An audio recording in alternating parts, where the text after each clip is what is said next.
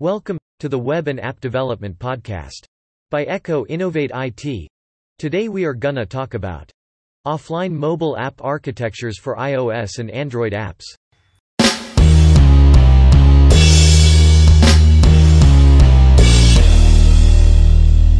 No matter how good a developer you are, you would require something to support your app offline. On this page, you will get to know about the offline mobile application architectures with which you can develop robust apps that can tackle the offline capabilities in the best way. Have you ever thought about why you have to design an app for the offline experience? Offline mobile app architecture is the most important thing that every developer should consider. Sometimes networks die and the networks are low, and there are even more factors that will often need offline support. If your apps have users operating from different parts of the world, then you need to account for the offline support or experience even more. Even if you are a good developer, in most cases you will require something to support your app offline. Everything depends upon what your app does. It might be simple or complicated sometimes. What is offline mobile app architecture? If you have to know about offline architectures, it really takes more than 20 programming books to get you there. No matter whether you are a developer or a CEO or even a product manager, trying to understand how your app could behave offline is very important and will serve you more things in the future. First of all, it is important to understand the three broad categories of offline apps. Asterisk data stored offline, where there is no editing functionality. For this, you can consider the example of GPS data, where the data is being stored offline temporarily. Asterisk the users can edit their data offline, and once they are back online they can sync their details. For this, a note-taking app will be a great example. Asterisk the users can edit other data offline. For this, you can imagine edits to an offline Google Doc type application. In this, you could see some offline mobile architectures to develop robust apps, and with these how you can build an application that can tackle the offline capabilities. Trello's offline architecture story. Trello did not support the offline capabilities in 2016, and their users were complaining a lot about this issue. The users wanted to use this app when they were traveling in subways to their work and organize the things before reaching their destination.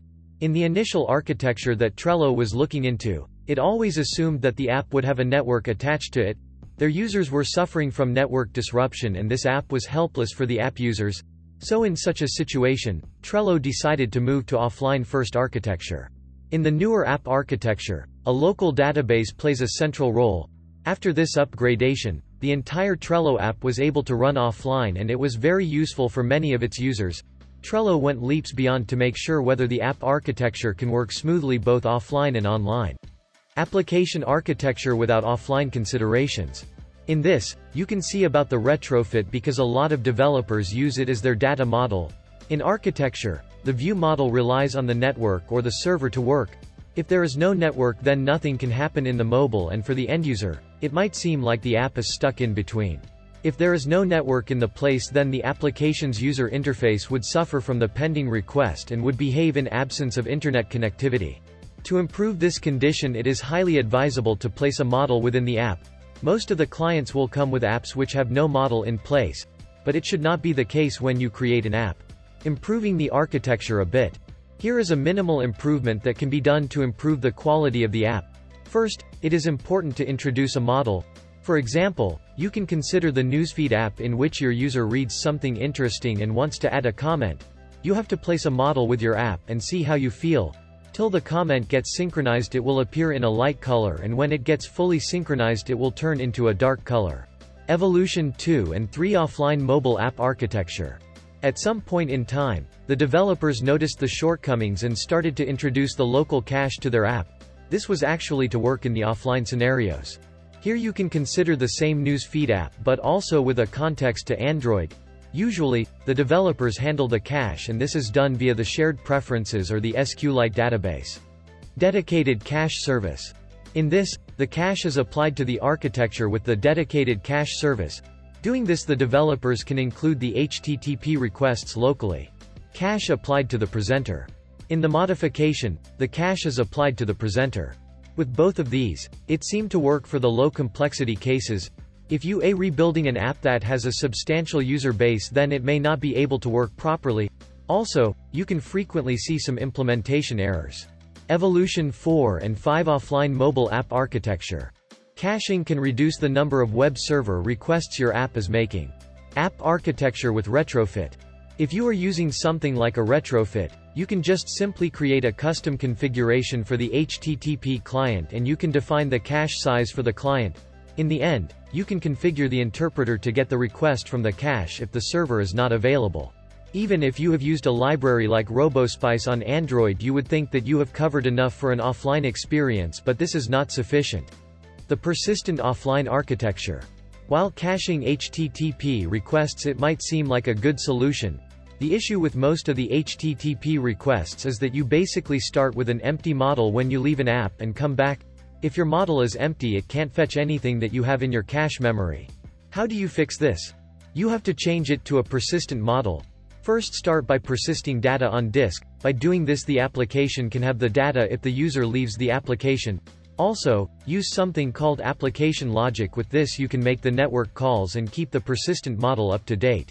Whenever the application logic does that, it notifies and can be built on top of RX or on whatever you prefer. As soon as it fetches the information, it shares it with the persistent model. This information can be then used by the entire application.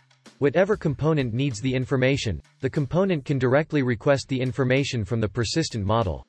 Space for further optimizations. Now you have allowed a user to post the comment in the zero network conditions. But what you can do when your user wants to post 3 consecutive comments?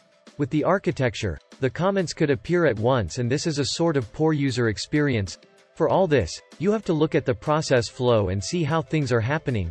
You can implement these with the queues and separate them by the network and local queues. Now when the user adds comments in the comment section, the app that you have created will not behave as it did with the previous cases. What offline mobile app architecture to use?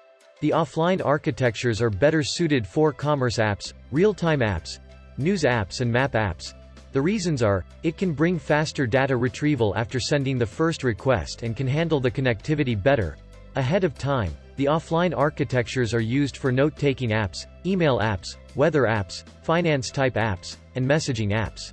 Offline, online sync, architectural considerations. If you are not sure about what offline considerations you have to keep in the mobile app, here are a few things that your offline architecture should support. Asterisk how and where you are going to cache your data. Asterisk how reliable is caching? Asterisk how is the architecture going to handle concurrency? Asterisk is there any safeguard in your architecture to handle the data conflicts? Asterisk how can this architecture handle the connectivity changes?